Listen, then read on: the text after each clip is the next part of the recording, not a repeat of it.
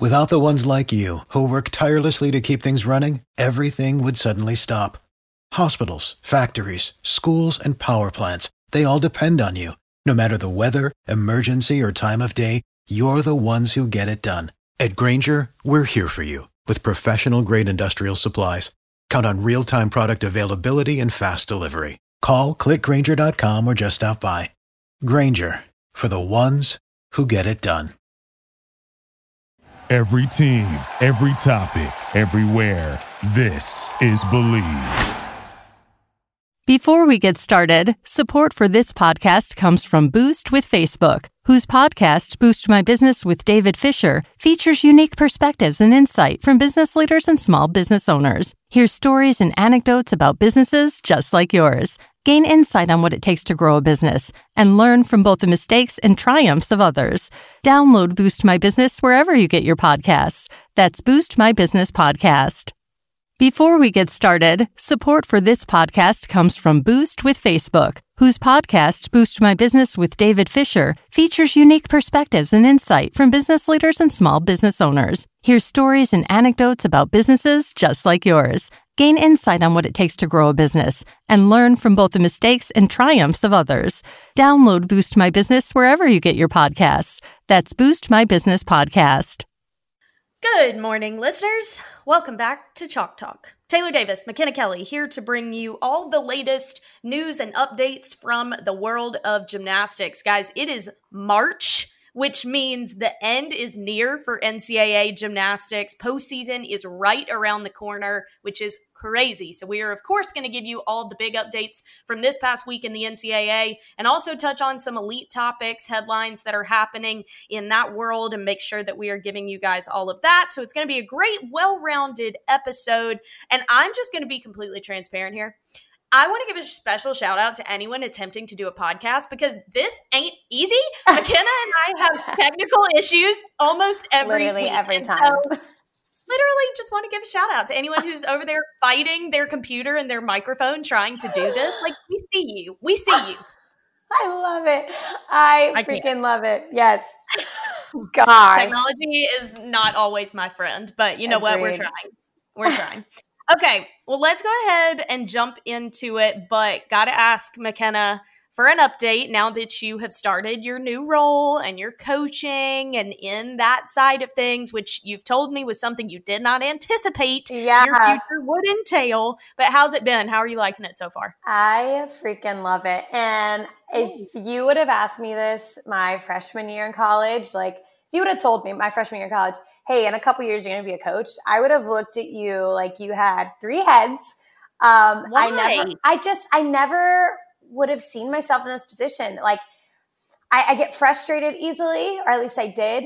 And I think it was just immaturity too, and not having patience and not seeing, that it's more than gymnastics. Like I'm not just there to coach a kid on to tell her to point her toes. Like you're there, you probably spend more time with the athletes than they do their own parents. So like you are teaching them a lot about themselves and about core values and about just how to carry themselves and their behavior and their response and how they treat others. And I guess with, maturing myself and just getting older and realizing those things on my own, like it's so rewarding being a coach. And shout out to my coaches out there, like not personally my coaches, but all coaches out there, you guys, it's hard. It's hard because like I just touched on, it's more than just telling a kid to straighten her legs and point her toes. Like you are essentially teaching this kid how to grow up and be a good human, because eventually gymnastics does end. And I think that has kind of helped me become a better coach as well, is like that chapter of my life is over. Yeah. I have little kids come up to me all the time. Do you still do gymnastics, or where do you go to school? And I'm like, I actually graduated. I haven't done gymnastics in almost a year. And they're like, what? Yeah. So, but I love it. I mean, those girls are my purpose. I wake up and I'm so motivated and so excited, and they make me want to be a better person. I think for a while there, I think you can only motivate yourself so far in your life. And then it kind of becomes mundane and you kind of lose that spark. And I think I didn't realize that till I would start waking up in the morning and get excited to go see the kids and coach them and help them. And it's something so rewarding watching a kid, telling them a correction, watching them make the change and visibly seeing the impact you're making. So I love it. Awesome. Thanks for asking. That's awesome. Yeah, of course. I always think it's really cool to see kind of how athletes take that next step, because really, especially if you've committed your college years to a sport, you really are given a lot of opportunities to stay involved in some capacity. And we see it all the time. Former athletes go into the broadcasting or television side, and you ended up doing this podcast, and now you're a coach, and you've done the flow gymnastics thing. Like it's really cool to see the opportunities that kind of provide themselves. You just have to be willing to kind of be open to those things and walk down paths that maybe seem a little out of your comfort zone. Those 100%. Are usually the ones that actually work out best. So I'm excited for you. All right, well, let's jump right on into some of these topics. We'll save NCAA for the end because that's a little bit more in depth, but some elite topics that I want to touch on. Big news happening this week. I think a lot of people have been anticipating the possibility of this happening, but the Jeslo Trophy is now canceled. The meet was supposed to take place in Italy in April and has now been canceled due to the rising threat of the coronavirus. This is just insane to me. I am one of those people, and I'm embarrassed to admit this, but I've been one of those people that really hasn't been sweating the coronavirus. I don't know. I've just been thinking of it as some far off thing that is kind of being blown out of proportion by the media. And that is so naive and narrow-minded of me. I'm well aware of that. But now that I'm seeing all these sporting events and different conferences and huge international events being canceled because of this, I'm like, oh crap, this is something that I should really take seriously. And I think it's because I'm from the South, and I'm privy to when there's a chance of snow and you go to the grocery store and all the bread and water is wiped out. Yes. And the next day there's flurries. It's sleet. You can't even consider it snow. Yes. And so I've just been brought up on things getting blown out of proportion, and it's really not accurate. And I guess my naive self was viewing the coronavirus as this, and it's starting to become very real that this thing needs to be taken seriously. So I think this is a testament of that. Before the official cancellation, Team USA had already announced that they would not be sending their athletes to Italy. Instead, the athletes who were selected will be given a competitive opportunity at the National Team Training Center in Indianapolis, April 3rd through 5th. I assume they'll still do this just to give those athletes that qualified the opportunity to essentially compete, not just practice, even though it will be happening at the training center. But I just think this is crazy, I don't feel like that's going to be the same feeling for those girls either. And for any of them that, that Jeslo was going to be their first international assignment, if that's the case, that's discouraging. That sucks. But I do understand they want to be as precautionary as possible, especially with it being Olympic year. That would be so devastating if something serious happened, considering we don't really have a cure yet. But I'm kind of on the same page with you as this, Taylor. First of all, I think you and I can both vouch for the South. I'd say we're extremely dramatic in any sort of capacity. We just I don't know. We're just dramatic. But I kind of felt like it was a Zika virus, Ebola virus type thing where it was a really big deal. And then we found a cure and then it was fine. I kind of feel like that's how it's going to be too. But I've been pretty naive about it too. And I've been trying not to worry about it. But I do understand in terms of they're protecting the athletes, or trying to at least. But from the athlete's perspective, that's not going to have the same feeling. I mean, every time they go to national training camp, they do verifications, which you show your routine in front of kind of the committee or whoever, that group of authoritative deciders is for international assignments.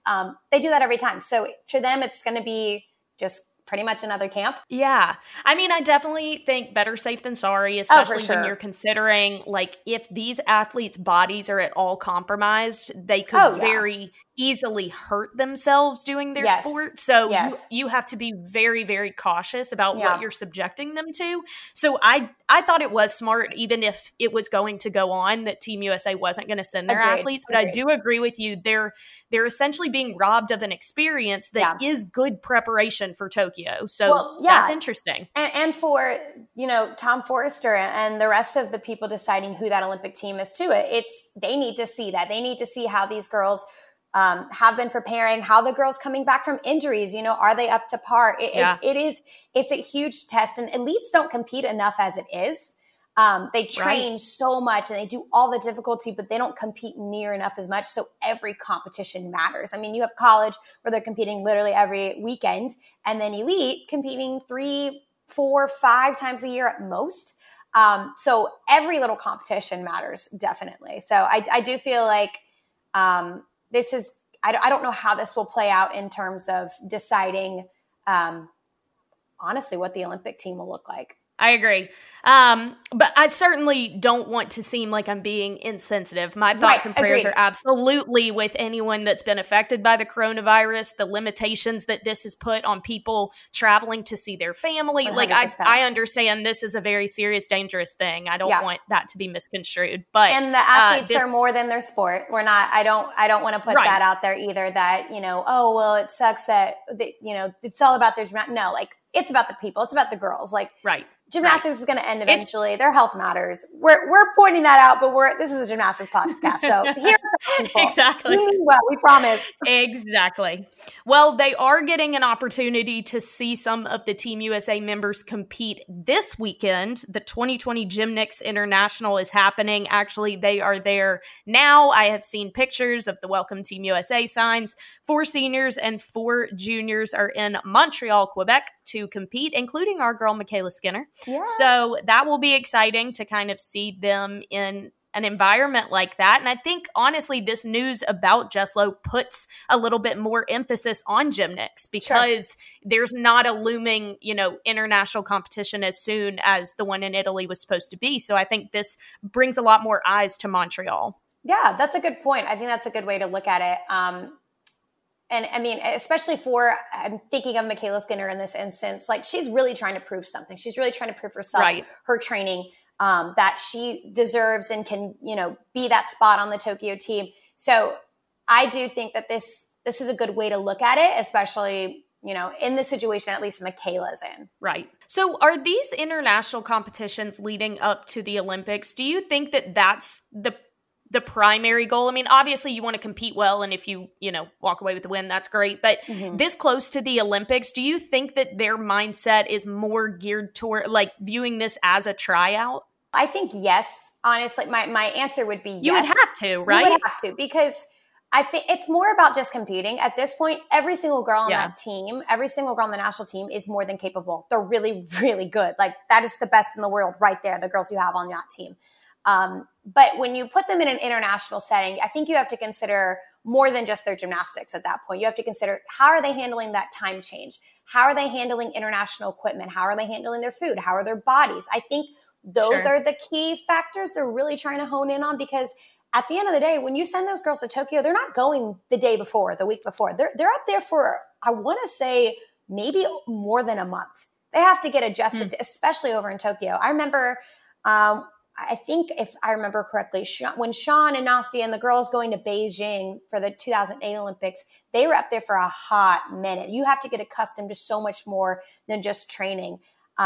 And actually, I was at, this is kind of random, but for the listeners, I was at Flip Fest last summer with Sean, and I got to hear a really cool story that I didn't know. For those of you that don't know, Sean won the beam finals at Beijing, got the gold medal in beam. She had the flu.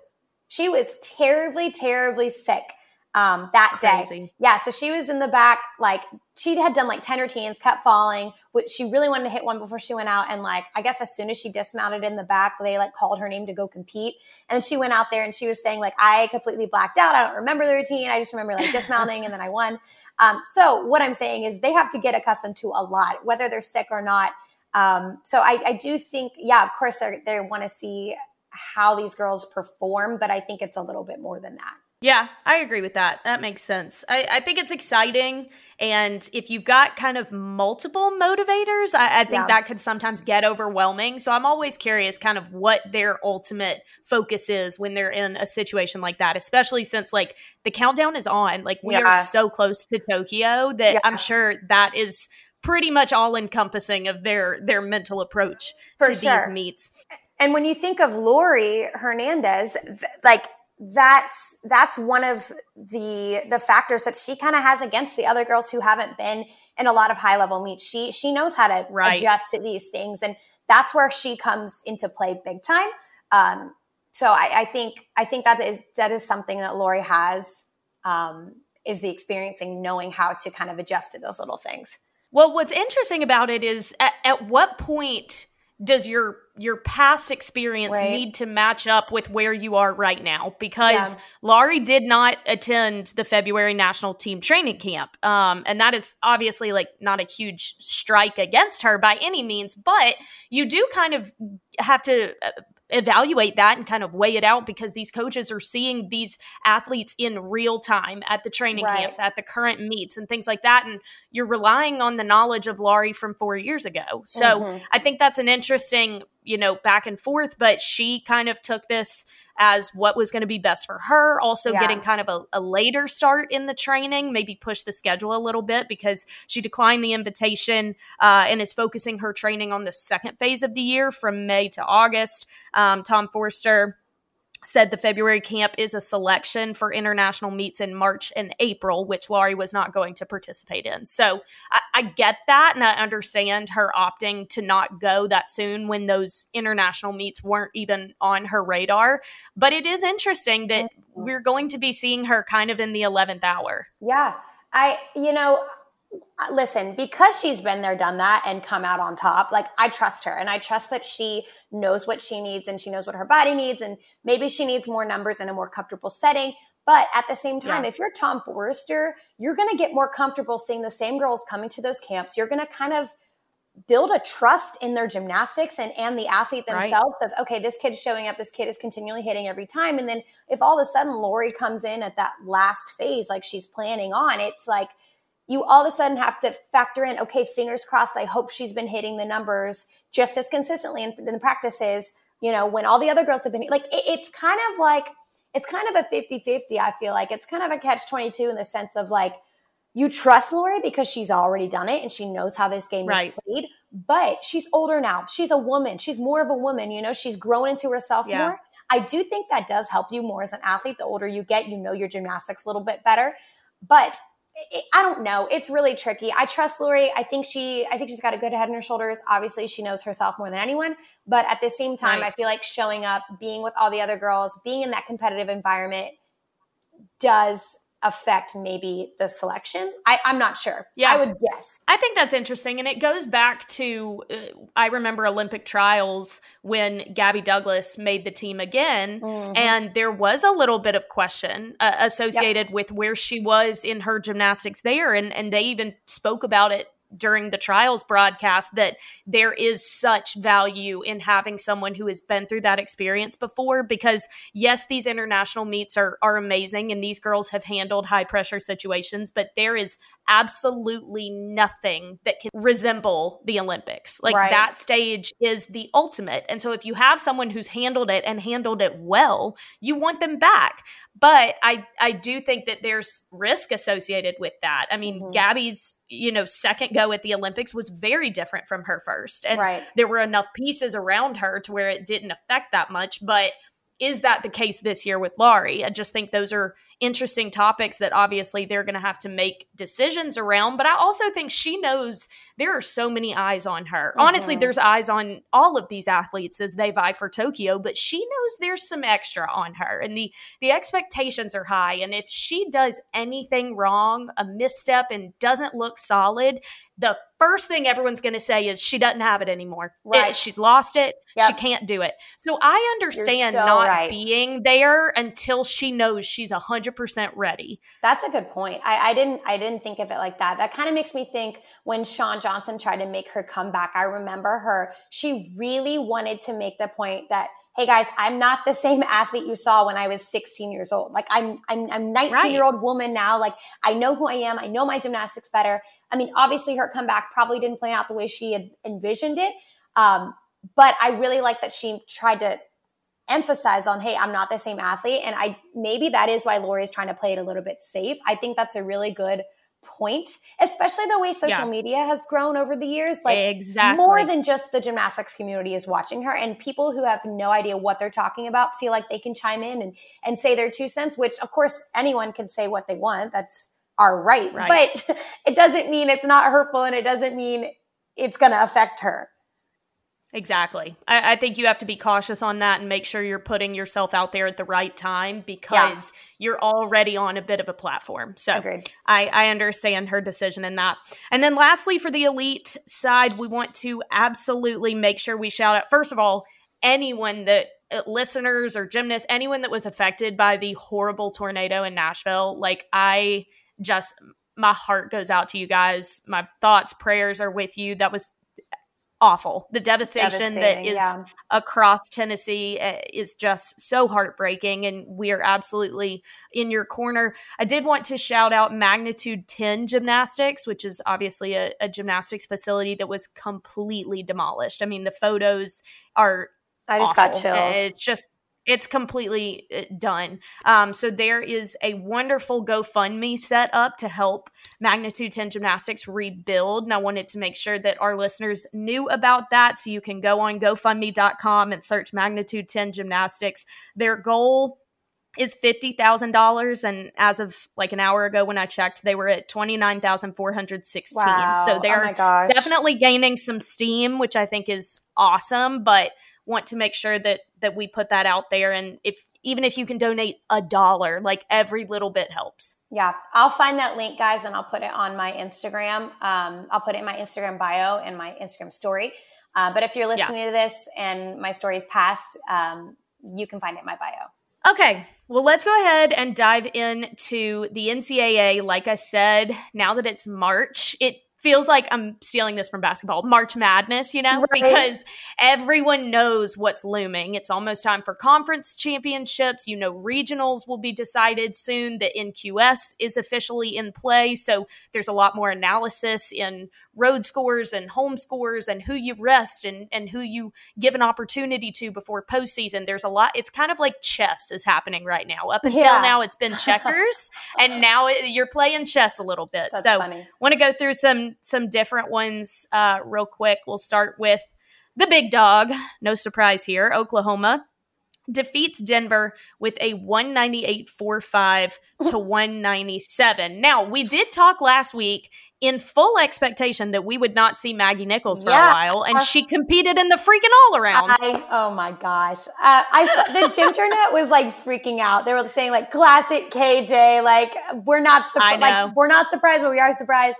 Yeah. Wow. Well, welcome back, Maggie. You came back strong. I mean, no surprise. No. I also think that's a testament to the potential that they see in Denver. I really, Maggie is not someone who needs the reps. Yeah. Okay. Like, let's be real. Yeah. And she was a little shaken up last week. Obviously, the injury wasn't incredibly severe if she could compete in the all-around this week. But if you can give her a rest, you do. And I think if they were competing against a school that they knew they were beating by 5 points, then I think they would have rested her. But I think that this showed the potential that they see in Denver, that one had a bit of a question mark with it. Yeah. No, that's a really good point. I think a good perspective to have in terms of Denver and how they perform. They are such a strong team. I mean, we saw them for the first time at the national championship last year, and Oklahoma saw them.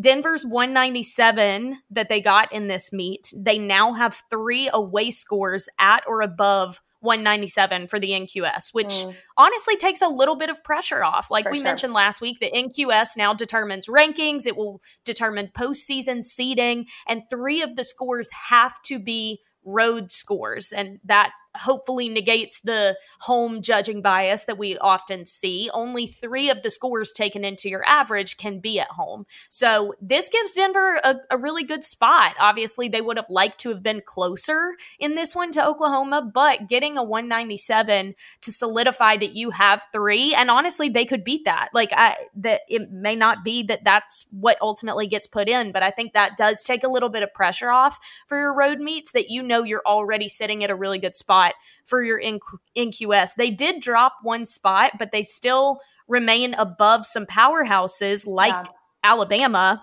in large part because of their road scores. So I think that's certainly something they can hang their hat on. Yeah, and something to remember is the whole format, the super regional format of, this is a multiple day competition. And again, it's so, I think it's really, really important. I think it's really great because we have seen major upsets, i.e. last year. But you also see how Florida has come back, you know, and how their fight this season has been through the roof. I'm so excited to see how they do the rest of postseason. But that leaves so much room for upsets. I'm really excited to see, you know, how these regionals draw out, you know, which seed is where and where these girls compete. It's always kind of fun to like go to a different conference and compete. I know one year LSU, we went to Nebraska and that was really fun. That was an electric environment, also something to point out. But so I'm excited for Super Regionals right around the corner. I think it's a great setup for, you know, the couple of days of the national championship competition.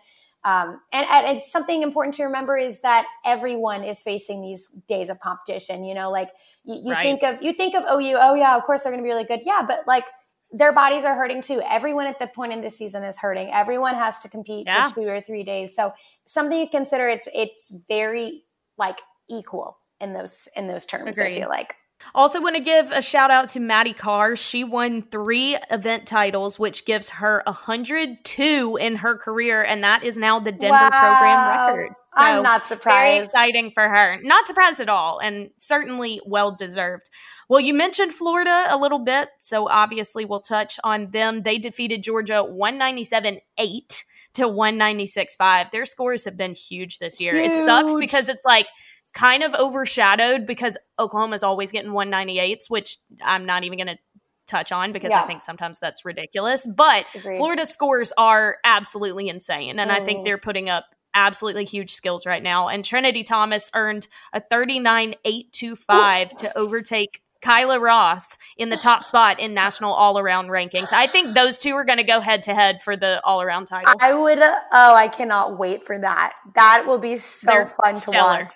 Oh my gosh. Yep. Also something to note that the Florida-Georgia meet, I feel like it's so much more fun because of the whole Alyssa-Rachel situation. For those of you who don't know. The Bauman sisters. First of all, I want to point out, on the last episode, said Alyssa Bauman was a senior and she's a junior. And my world is completely shook because you guys, this entire time, I thought she was a senior. Like, I feel like she's older than me, so I feel like she's a senior. I did not realize that she's that much younger than me. Someone on the Gymternet on Twitter corrected me, and I want to thank you for that because I had to take a second. I was not okay. I really, really thought she was a senior this whole time. But that gets me excited. She carries herself like a senior with such maturity. Yes, she's such a leader. She's always been so tenacious and fierce. And I genuinely thought, just by how she carries herself, I didn't feel like I had to look into it. I just assumed, oh, she's definitely a senior. She acts like one. So my bad. Thank you guys for correcting me on that. But anyway, the sister rivalry, I think that is so fun. Coming from a family of 4 sisters. Sorry, I have 3 sisters. And we all did gymnastics at one point. I can't imagine how fun that would have been to compete against your sister in a huge conference like the SEC. For sure. So. What's interesting about this one, some people forget, last year Georgia upset Florida, and that was like a shock of the season. Yeah. So this kind of they started it really this season. Florida is on like a redemptive kick. Yeah. Everything that they have been doing this season seems like redemption from the way last season ended. So I think that was interesting that they put up quite the score in Stegman Coliseum, which is not an easy place to compete. You know that. No, it is not. And, it makes me wonder, how is Florida handling regionals coming up? Are they going to put too much pressure on themselves? Are they going to take it easy? Like, right. I would imagine that they are reminding themselves of that feeling from last year,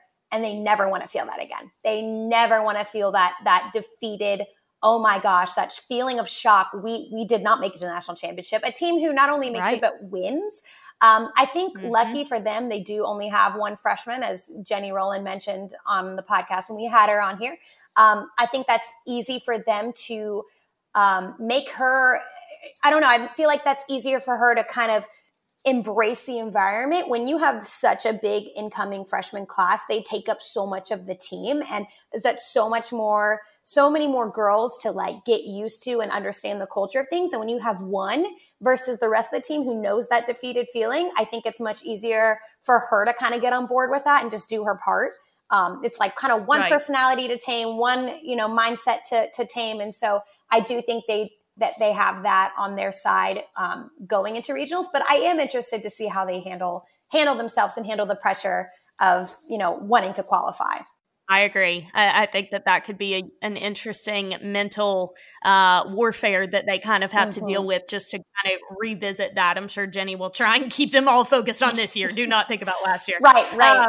Utah defeated Washington. This one was actually incredibly close. 197-675 to 197-6. Wow. But with that, Utah clinched the Pac-12 regular season title, and they have a chance to finish the season undefeated in Pac-12 action with a win at Stanford next weekend. Honestly, I really like this Utah team, and I feel like they're gaining steam. Honestly, I feel like several teams right now are gaining momentum. I'll go ahead and bring in Michigan because I also wanted to talk about them. They're sitting at number 7 right now, and they got a huge 197-9 this past weekend. And I really think we're going to see this Michigan team at nationals. Sometimes the ones that fly a little under the radar are the dangerous ones come postseason, as long as they can handle the pressure once they get there. And this group seems as strong mentally as they are physically. I think so too. And Utah is always a competitive team. They're always, I think, a very polished team. They have beautiful gymnastics. I think they're fun to watch. I feel like they kind of just do them, they are very Utah. And I love that. I think that's what makes them unique. That's what makes them fun to watch. But dude, with that upset over UCLA, oh man, I'm sure that sent their confidence through the roof. And I'm sure that, kind of reminded them of who they are as a team and what their goals are this year. And I definitely think they'll be able to capture that win over Stanford. You also got to keep in mind, they went through a lot of change heading into this season. They had co-head coaches now with Megan Marsden and Tom Farden. Now it's just Tom Farden. They lost Michaela Skinner, who was just like a generational athlete. Yeah. And it doesn't seem like they really skipped a beat. I think they started the season a little slower. A few episodes back, I touched on the fact that I was unsure how they were handling all of it. But now I'm starting to think it was actually intentional, that their season kind of did slowly build. And I think you had to know your team really well and know what approach to the season is best. Give me your thoughts on Michigan. I think that this team is so interesting because of how they've kind of quietly been rising, and that kind of sets you up well for postseason. Well, they've got some key players on that team. Natalie, if I'm saying her last name right, Wojcik, she is phenomenal. Her gymnastics is beautiful, but also dynamic. I think she is a huge player for that Michigan team. They also have a freshman, Sierra Brooks, I believe, and she is amazing too. So they've got some superstars on their team. The rest of their team is very consistent. They're doing their job, and I think they're peaking at the right time. We saw a couple years ago, I believe this was my junior year maybe, that Michigan came out of the gate so strong, like huge, great scores, and then they did not make it to the national championship. So I think they're trying to gear themselves in the right direction. I think they are peaking at the right time. We can only hope that these scores are confidence boosters for them, that they're accurate in terms of, how the judges are perceiving their gymnastics and scoring them properly, that it'll end up right for them because they are a great team. And I feel like they're just fighters. I feel like they're always just in to fight, and they're good sports about it. So I really am a big fan of the Michigan team, and I really do hope to see them because they're always fun to watch, and they're very competitive, and they're, like I said, they're fighters. Well, it'll be interesting to see this week because they compete at Oklahoma. Wow. So I think that's going to be a really interesting opportunity for them to show what they can do. Unfortunately, you kind of head into that meet with expectation that Oklahoma's going to get the bigger score. And that sucks. That has to suck. I don't even know. Like, I thought about this as a coach. What do you tell your team that goes into a meet like competing against Oklahoma? Like, hey guys, like we probably won't win. So just do your, I genuinely am curious as a coach, what do you say to your team? I mean, I would imagine it's like, hey, focus on you. Like, let's focus on our performance. Let's do the best we can. Right. Let's make improvements here.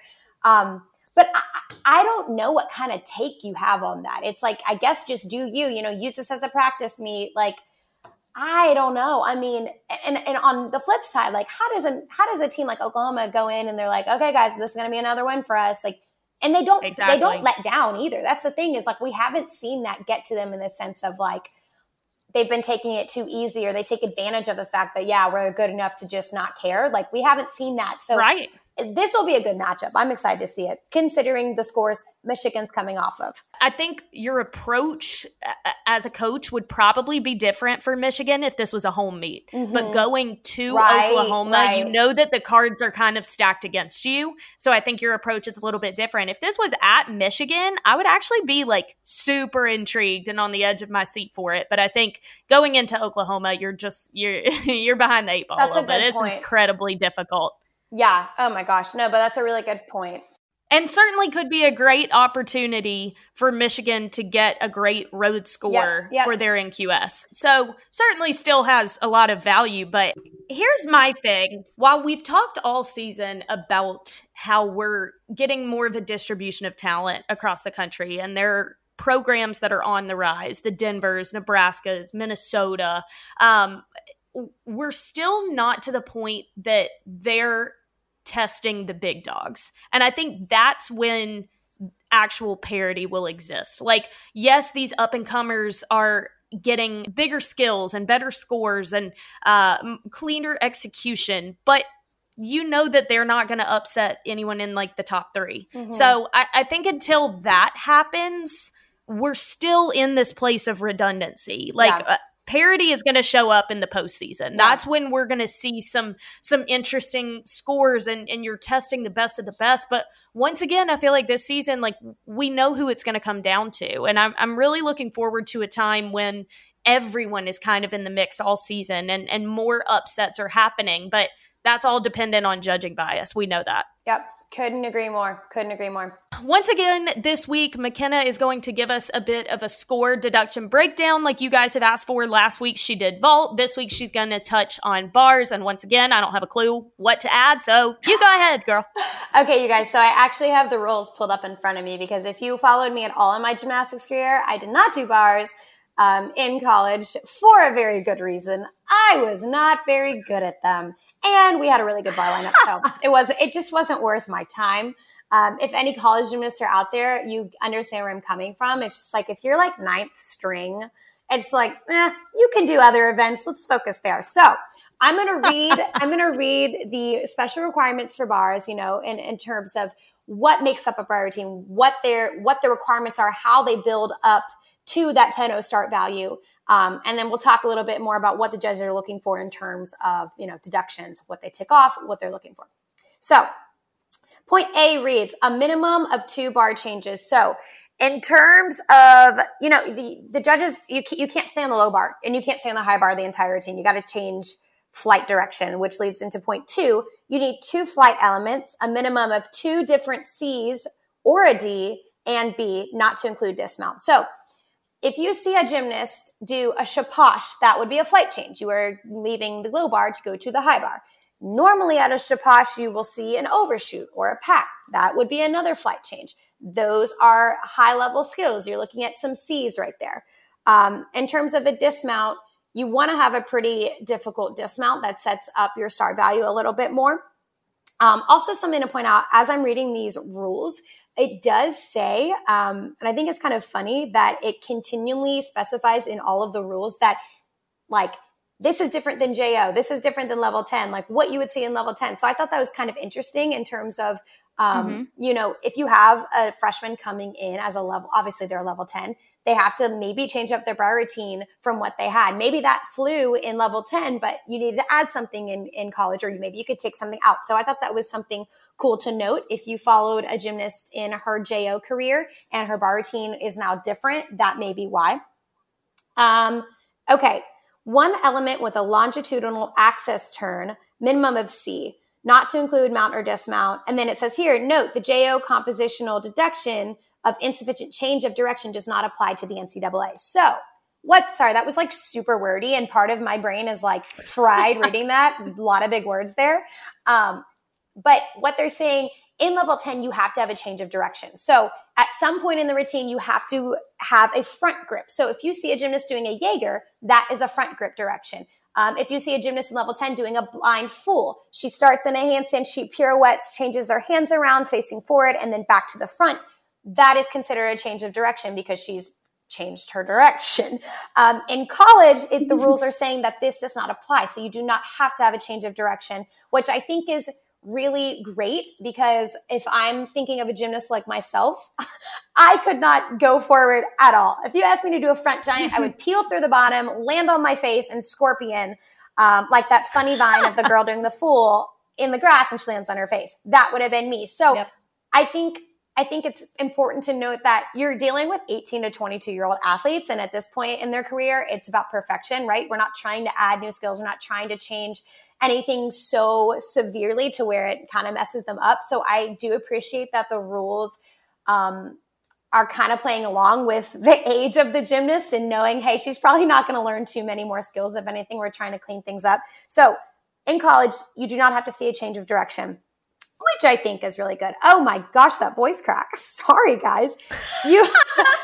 The coaching in me, man, I just am a super passionate person. And so I've been not like yelling, but I definitely have been like super excited all week. So I sound like super raspy.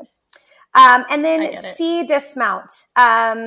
You have to have a C dismount. You can't have like an easy full or like a double back. Or you can have a blindfolded double back. That is a C. A double back is a C dismount, because you can go blindfolded double back and that'll give you a connection bonus.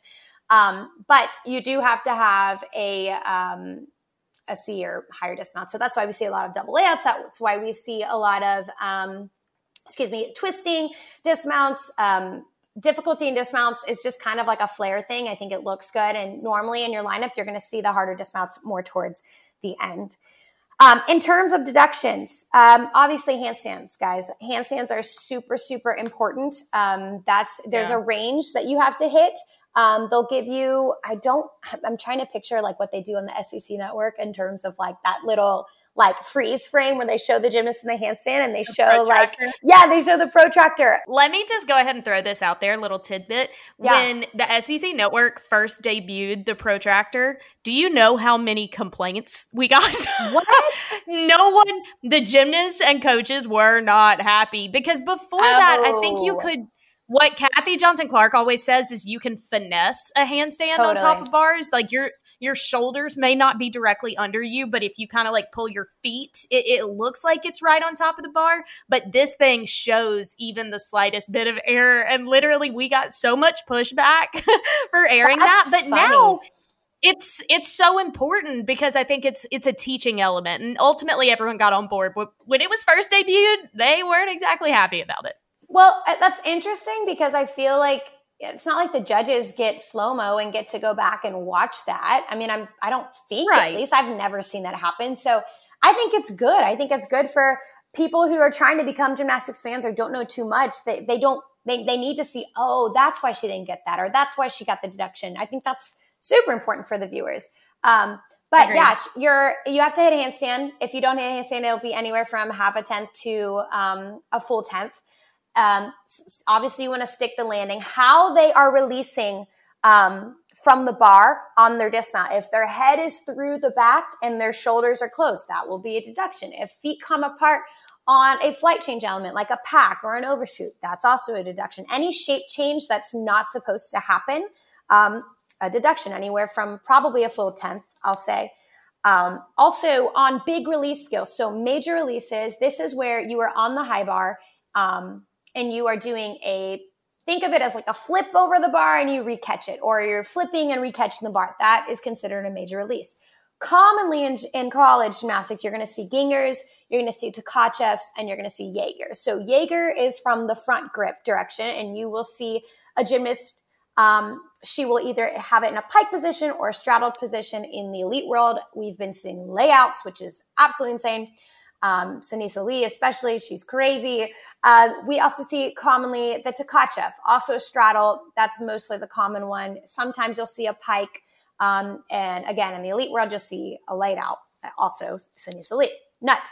But you can also add different turning elements going into those releases. So a Jaeger, you may see a toe handstand. So picture a handstand.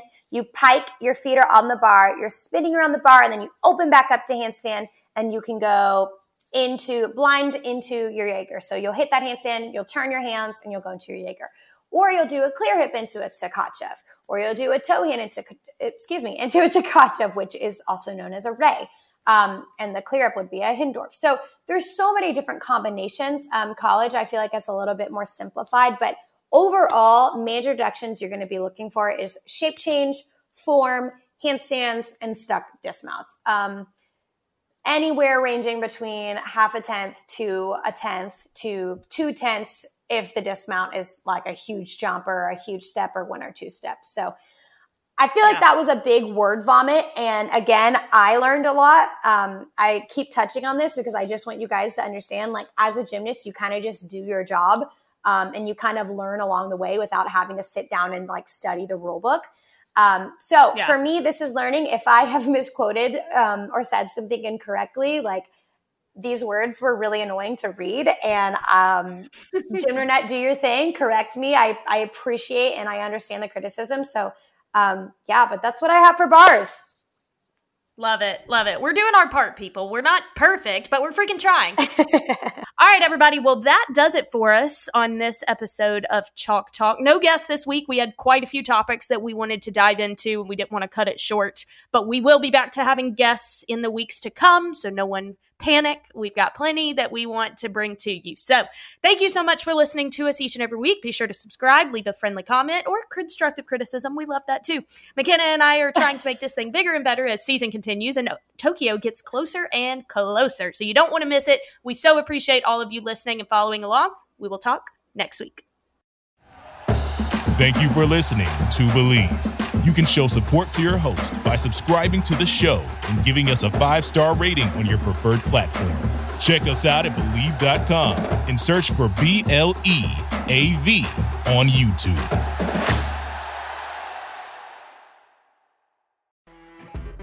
You know when you're listening to a true crime story that has an unbelievable plot twist that makes you stop in your tracks? That's what our podcast, People Are the Worst, brings you with each episode. I'm Rachel. And I'm Rebecca. We're identical twins who love true crime cases that make you say, didn't see that coming, and we hate the people responsible for them. Listen to People Are the Worst now on Apple, Spotify, or wherever you get your podcasts.